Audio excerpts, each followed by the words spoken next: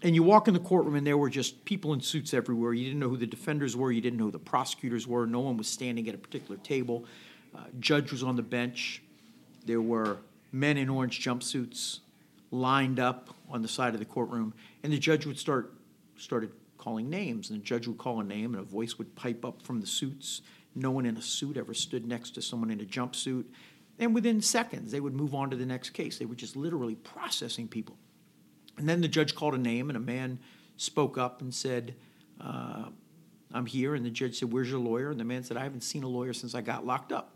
The judge said, well, how long have you been locked up? The man said, 70 days. And the judge said, thank you, sit down, and went on with the processing. And so what shocked me more than the fact that a man was locked up for 70 days without a lawyer was that literally no one in that courtroom was fazed.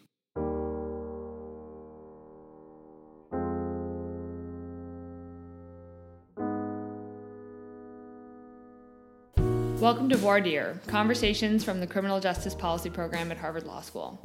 I'm your host, Skylar Dahm, and today I'm talking to Jonathan Rapping, public defender, MacArthur genius, and founder, alongside his wife, of Gideon's Promise. Gideon's Promise is an organization that started in the Deep South but now works across the country to change the culture of public defense and thereby change the criminal justice system. We're going to talk about the righteousness of public defense and the role of PDs in criminal justice reform. So implicit in our conversation is something of a rebuttal to the conversation I had with Beth McCann back in episode 8 about the role of prosecutors in changing the criminal justice system. Jonathan Rapping is a committed advocate and, like the public defenders he trains, an excellent storyteller, so I hope you enjoy our conversation.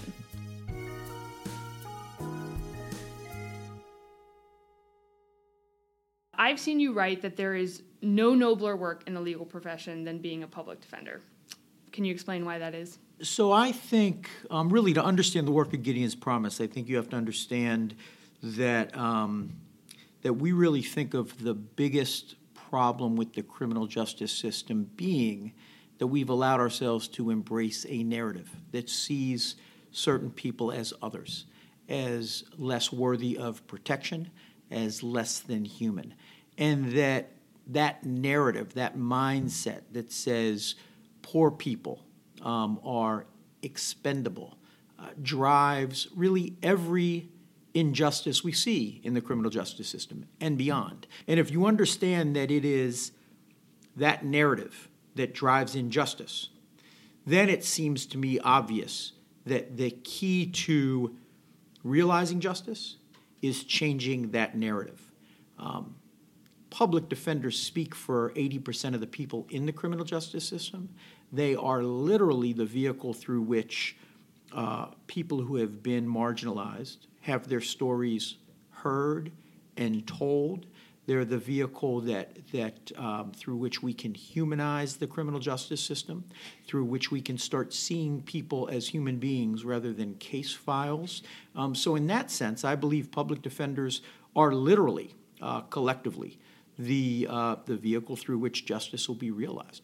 So what is the Gideon's Promise program doing, and what does it look like on the ground? So I started my career as a public defender in Washington, D.C., which is one of a handful of public defender organizations in this country that has,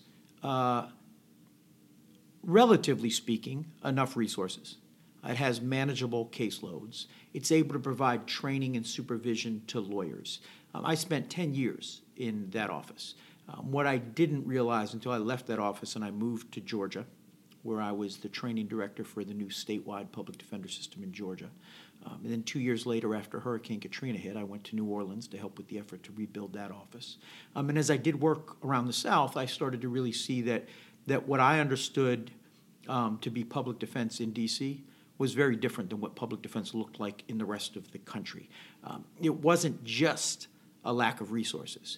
It was also that there was an accepted culture, a culture that really accepted the substandard level of justice for poor people, the processing of poor people. And so my wife and I started Gideon's Promise, really not just to provide lawyers training so they would have the skills to represent people in more dysfunctional criminal justice systems, but to build a community that would help lawyers resist the pressures to process human beings, would give them support as they work to transform that culture, to change that mindset, to infuse the system with a new value set. So I really think sort of at its core, what Gideon's Promise is about building an army, a community, a movement of public defenders who will transform the way we think about poor people and how they deserve to be treated.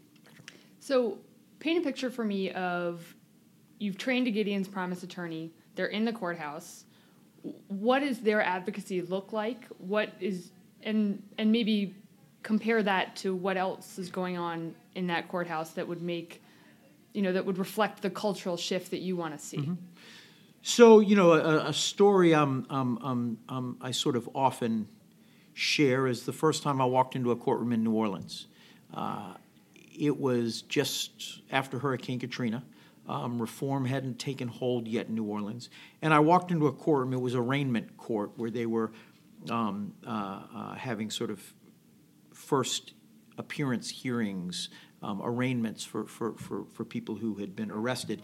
And you walk in the courtroom and there were just people in suits everywhere. You didn't know who the defenders were. You didn't know who the prosecutors were. No one was standing at a particular table. Judge was on the bench. There were men in orange jumpsuits lined up on the side of the courtroom, and the judge would started calling names, and the judge would call a name, and a voice would pipe up from the suits. No one in a suit ever stood next to someone in a jumpsuit, and within seconds, they would move on to the next case. They were just literally processing people. And then the judge called a name, and a man spoke up and said, I'm here, and the judge said, where's your lawyer? And the man said, I haven't seen a lawyer since I got locked up. The judge said, well, how long have you been locked up? The man said, 70 days. And what shocked me more than and the judge said, thank you, sit down, and went on with the processing.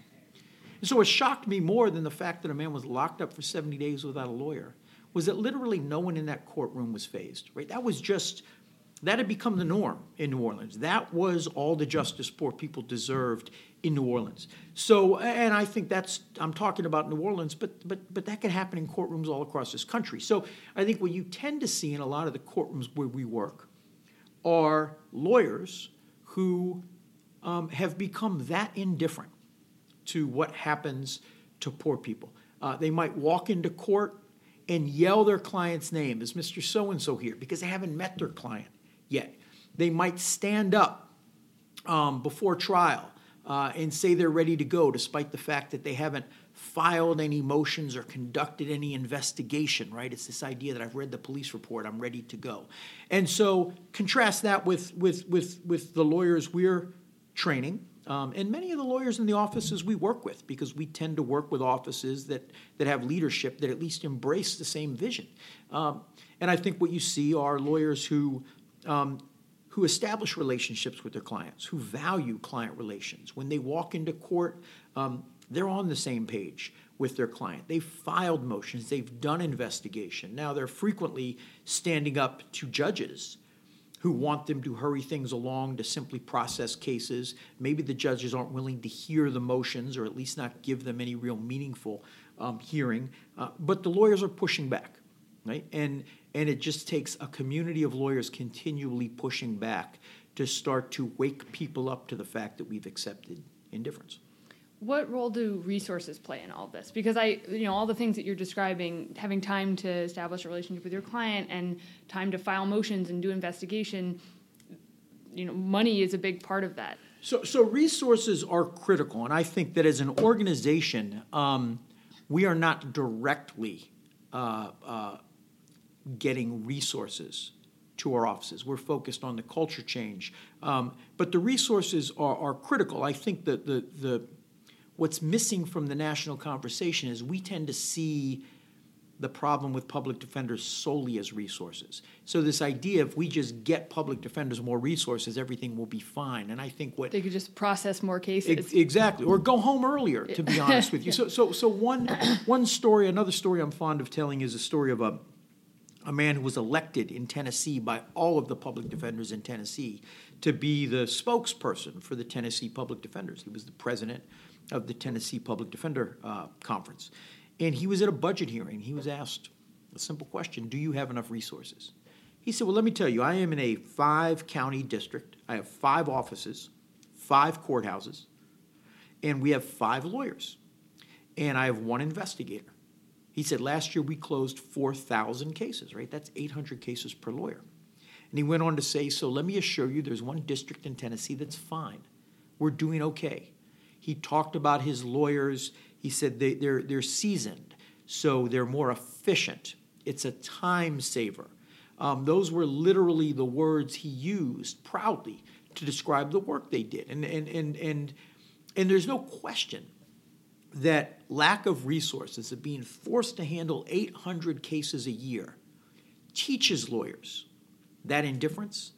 But it's also true that simply infusing the system with money won't so quickly undo that indifference. If we gave that public defender all the money he needed, I really believe he doesn't know how to be a public defender, so he would just go home early, right? So absolutely we need more resources. Absolutely we need structural reform so public defenders have independence. But if we don't address the culture, if we don't address a mindset that really says this is all the justice poor people deserve, we're not going to have equal justice.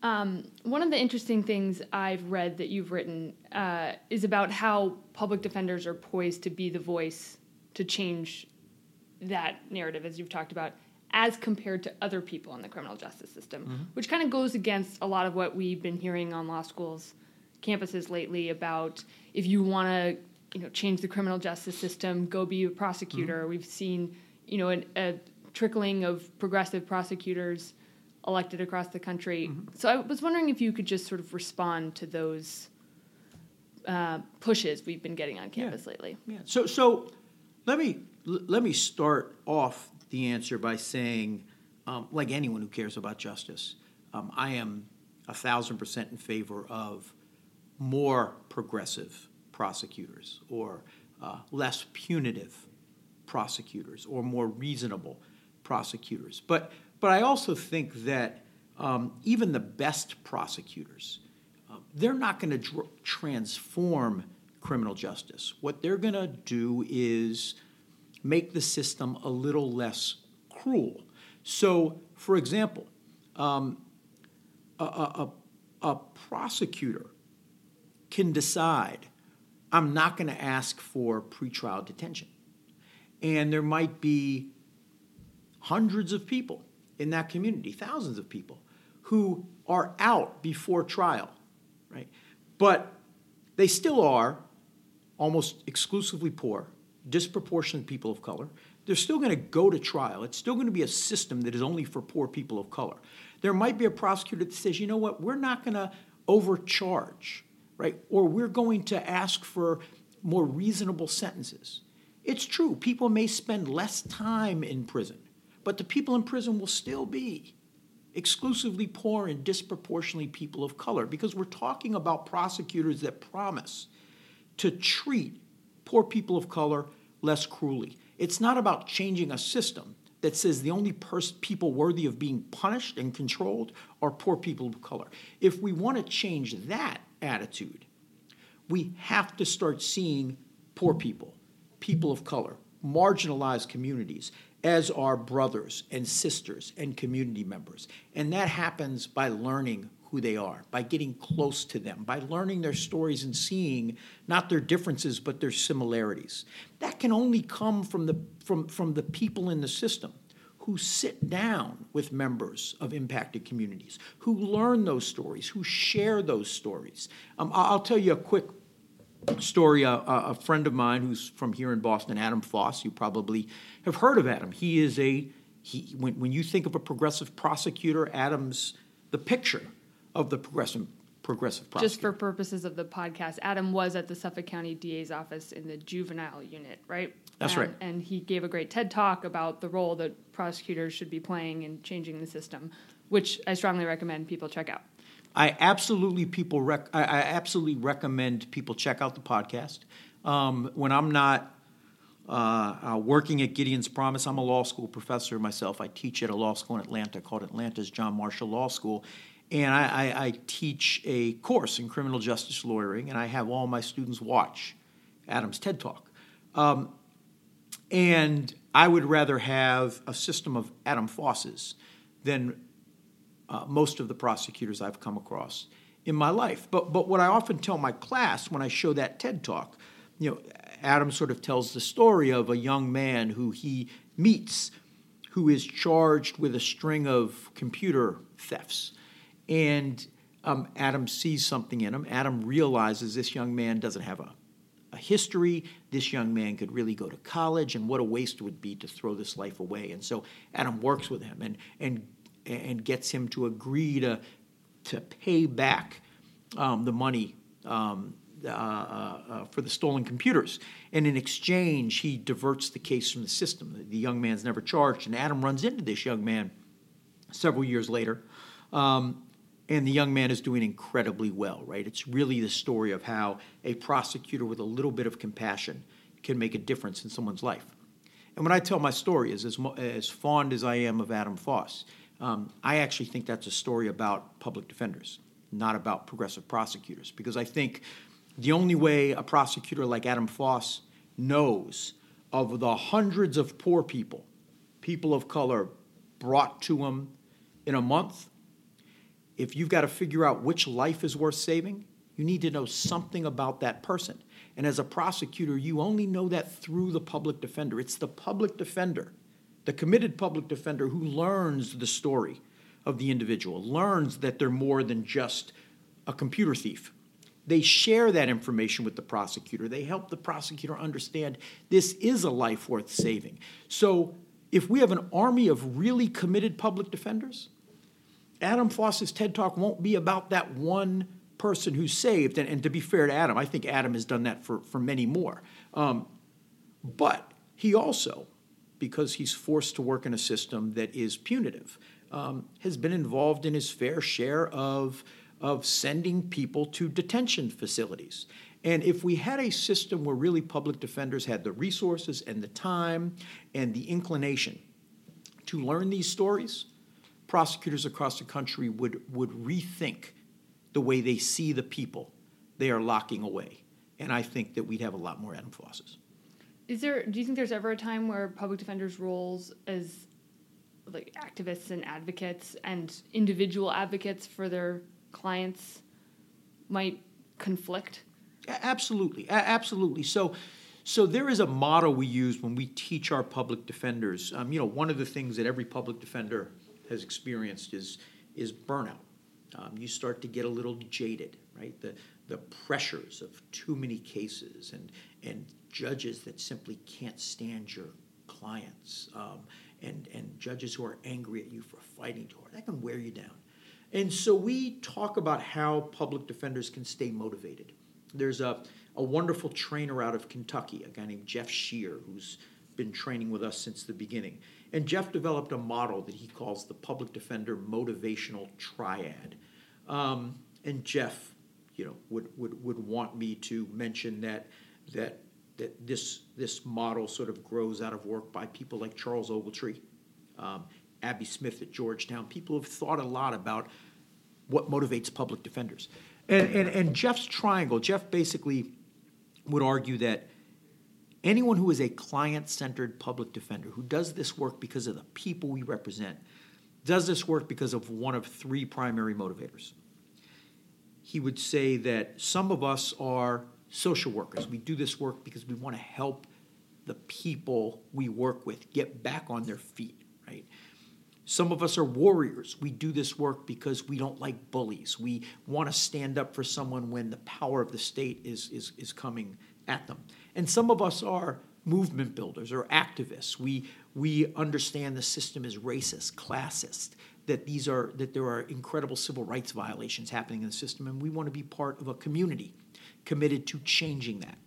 And so Jeff would say all of us have each of those motivators in us, but we tend to have one as our primary motivator, and that the best way to stay inspired, to sustain yourself, is to learn to tap into all three, because there will be times when that one motivator doesn't get you over a particular challenge, and you need to tap into another, right? So having said that, we had a conversation once.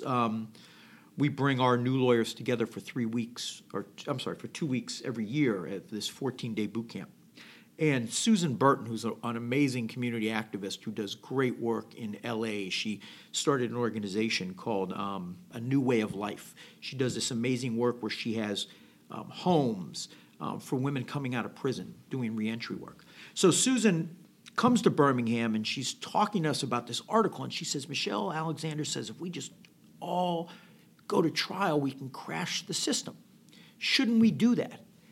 And it raised this really interesting conversation with our public defenders who were sort of, as activists, they love the idea of crashing the system.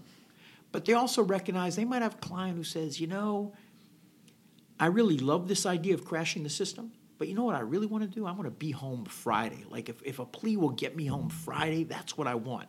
And so there is that conflict. And at the micro level, when we're representing individual clients, making sure we learn what they want out of their case and helping them achieve it is critical.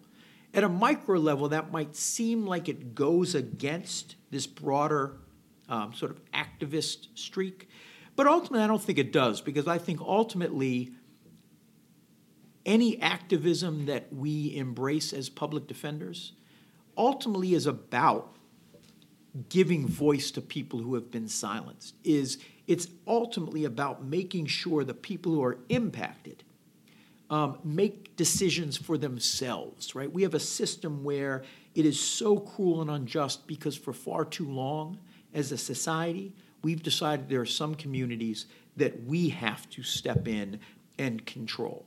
And so breaking people out of that system of control is critical to any activism, and it starts with giving them choice and control over that very case. Do you think that the Gideon's Promise model requires a critical mass? So what is the impact of sort of one amazing advocate in a courthouse that is, speaking truth to power and telling their clients' stories if everyone else in the courthouse is still just sort of processing people? Well, I absolutely believe one lawyer who's willing to stand up and speak truth to power and introduce a new way of seeing justice has an impact. But I also recognize that one lawyer, you've got to be some kind of superhero to survive in a system where every day everyone is telling you you're wrong, you're crazy, right? They're trying to push you back.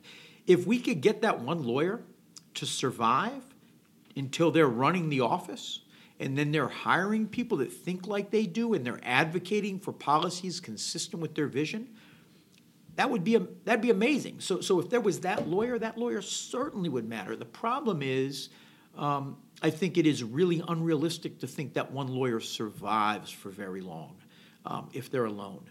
So absolutely, our model envisions working with offices. We actually don't work with individual lawyers. We partner with offices that are committed to building a community of like-minded lawyers in the office so they have that support.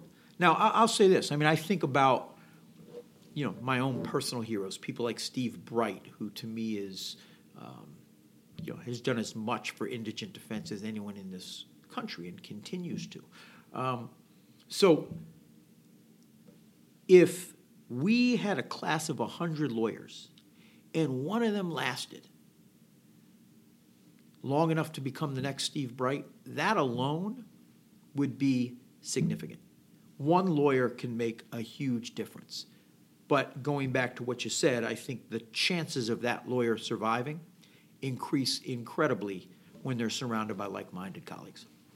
So on the sort of topic of emotional support and community, public defenders lose a lot. I think that's just part of the job, depending on your definition of losing. But if you're thinking guilty, not guilty, plea versus not guilty, public defenders lose a lot. And I was wondering if you could just talk about what that experience is like. I mean, you seem like the kind of attorney who really invests in your clients and gets to know them, and I imagine that's emotionally difficult. So I think it's incredibly emotionally difficult. But I think a lot of what we're doing with our lawyers is, right, we work with lawyers to represent 300 people really well. That's just not possible. What we can do is we can work with our lawyers to represent 50 people really well, and understand that in representing 50 people really well, they're going to watch 250 people fall through the cracks because of things beyond their control. But if they understand that if they're not there representing 50 people really well, there might be a lawyer that accepts all 300 falling through the cracks. And so when one lawyer can give 50 people the kind of representation they deserve, and we have 10 lawyers in an office doing that for 500 people, and 1,000 lawyers in a sort of a multi-county area doing that for 50,000 people, that starts to become significant, right?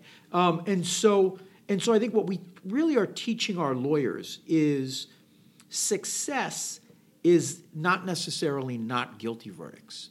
Success is being able to give people the representation that you and I would want for our loved ones. At the end of the day, if you've in a system where people are so used to getting no representation, literally giving them the representation they deserve is a huge success. Now, if you do that and someone is found guilty, it hurts, right? You're watching someone you care about, they're being sent to a cage, and that's a difficult thing to watch. But if you can forgive yourself for the things beyond your control and feel good about the improvements you're making to the system and the voice you're giving someone who otherwise wouldn't have a voice, you're successful. And if you see your accomplishment in the context of a much broader movement and understand that when hundreds of lawyers are doing just what you're doing, that's leading to systemic reform, hopefully you feel successful, not because of that one case, but because of the role you're playing in a much larger effort to make justice a reality. You talk about the sort of represent 50 clients well, sadly let 250 slip through the cracks. I imagine there's a world in which there's inequity in the way in which those clients are assigned or chosen. I don't know how it works. But what is the system by which people get to good attorneys versus processing attorneys? Well, there is no one system. So America is there are 50 states. States are required to make sure that people accused of crimes who are looking at prison or jail time have lawyers. And every state decides that differently. So some states have state systems. Some states delegate that authority to counties. Some are a mix. Even within county-based systems, some have full-time public defender offices. Some appoint lawyers. Judges appoint lawyers. Some have panel systems or contract systems. So it's all really very, very different. I think we tend to work with public defender offices. And usually they're public defender offices that take virtually every case unless there's a conflict. We do have some exceptions. We've got a partnership with Houston where we are several years into a pilot project to work with court-appointed lawyers. But generally we work with public defenders. And so clients will come to the public defender's office, and the public defenders decide who's going to represent what clients, assuming all good public defenders. I think it's a really individually you have to decide where you're going to put your resources. If that's the question, how do you decide who the 50 are that get the resources and who the 250 are that fall through the cracks? It's just it's a terrible position we put public defenders in. And how you do that, I think, is really going to vary. But I think of it much like, if you had a boat and you saw 300 people drowning, and you knew you could get 50 people in that boat and you could save those 50 people, right? If you try to get all 300 in the boat, everyone drowns. Sadly, we have too many people in boats who see those 300 people, and they just row past them all and let them all go. And so we really are talking about public defenders who are in the terrible position of saying, I've got to choose which 50 to save, but at least I'm going to save 50. And in doing so, I am going to point out how unfair it is that as a system we're letting the other 250 go without a boat, right? Hopefully we're waking the system up to the fact that it's not okay any longer to let 250 people fall through the cracks. One more thing along that line. I mean, I do think that public defenders have become so beaten down, so burned out, because they're so under-resourced, that oftentimes they become resigned to the status quo. And when the public defenders are okay with 300 people falling through the cracks, it sends a message to the rest of the system: you don't have to change a thing. Even the advocates are okay with it. So to me, the first step in real reform is making sure we have public defenders who every step of the way are standing up saying, this is not okay. Simply saying this isn't okay, even if you can't give everyone the representation they deserve, is a critical step to finally getting to where we need to go. So this is an impossible question, and it's I'm basically turning the tables, I think, because I got asked this in a couple of interviews this fall. But on the question of, like, let's say you have limited resources and you have to choose who's in that 50. Mm-hmm. How would you personally start to make that prioritization? The question that I always got was, would you represent an innocent person with bad facts or a guilty person with good facts? But you could think about it, what would your thought process be going about deciding which 50 people to give your, to put your investigators on, or to spend that extra time writing extra motions? Mm-hmm. I mean, I think, anyone who's been a public defender understands that the way things look on day one are often really different from how they are once you really do the hard work of investigating a case. But if you're in the impossible situation of having to pick 50, you probably have to make an assessment based on the information you have. Where will your research sources go furthest, right? What cases look like investigation will bear the most fruit? Inevitably, you're going to make mistakes because you don't have perfect information in the beginning. But you're going to have to make those calls. I don't know that there's a right answer. I will say I believe that calculus does not involve an assessment of innocence. To me, innocence has nothing to do with where we invest our resources. Why is that? Well, A, because I don't think we ever really know.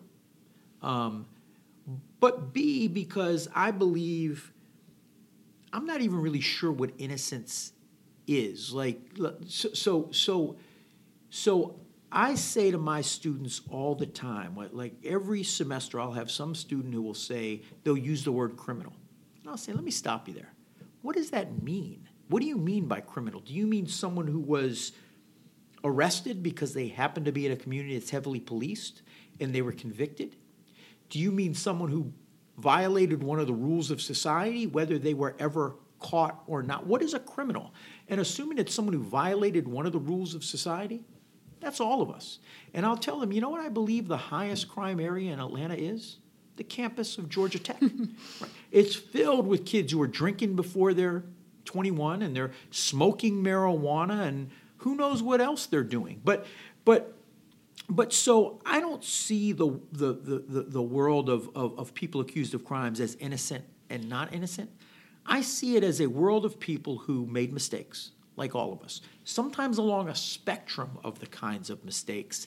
And I don't believe we can have a justice system where we ration services based on who made the more minor mistake. So to me, that has nothing to do with it. I don't even think about guilt and innocence. I think about sort of more glaring mistakes versus more minor mistakes.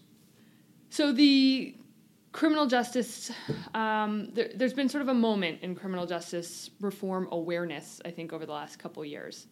And I wonder if you are sensing that moment is going to continue, or if the change in administration has created sort of a shifting tide, and what you think is on the horizon for the movement, and what you want to do with Gideon's Promise, let's say, over the next 5-10 years. So I don't think we can take for granted that it's going to continue, that this sort of focus on criminal justice reform is going to continue. But I do think we have momentum, and we have to figure out how to sort of bottle that momentum and keep it going. What I worry about is I think we're in a moment right now where, as a nation, we've been awakened by a lot of these police shootings. I think we're a little bit horrified by what's happening, and so we're ready to listen, but that's going to die off. I also think as a nation, we're going through a period where folks are thinking about budget issues, and when things get better financially, that may start to die off. So I think that while there are these pressures that are forcing us to think about criminal justice reform, I think that they are potentially short-lived if we don't figure out how to get people to rethink their values. I think at the end of the day, to have a sustained movement for real justice, we have to get not just lawyers, but the public to really start to rethink what justice means. So for example, we sort of are products of, anyone who's been born in the last 30 years, I guess, are products of the Law and Order sort of generation and the TV show Law and Order, which is the longest running crime drama series in history.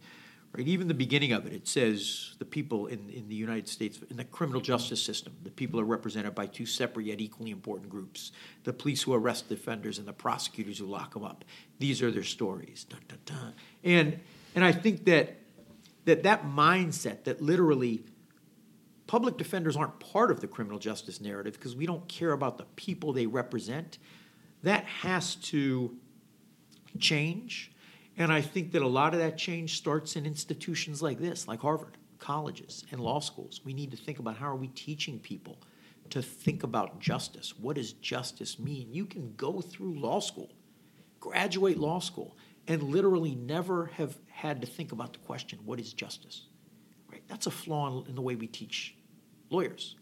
And it's, I think, a flaw in the way we teach human beings through college and through high school. So it's such a broad question, but I do think that it's going to be fleeting if we don't find a way to change the way we educate people to make them more concerned about justice. That's it for this episode. Thanks so much for listening. As always, I want to also thank the people at the Criminal Justice Policy Program for supporting this work, and thank the folks at Poddington Bear who composed our theme music. Stay tuned. We're going to have a regular schedule resuming now that the spring semester is kicking into full gear. And please consider rating and reviewing us on iTunes. It helps people find the podcast, and we'd like as many people to care about the criminal justice system as possible. Thanks.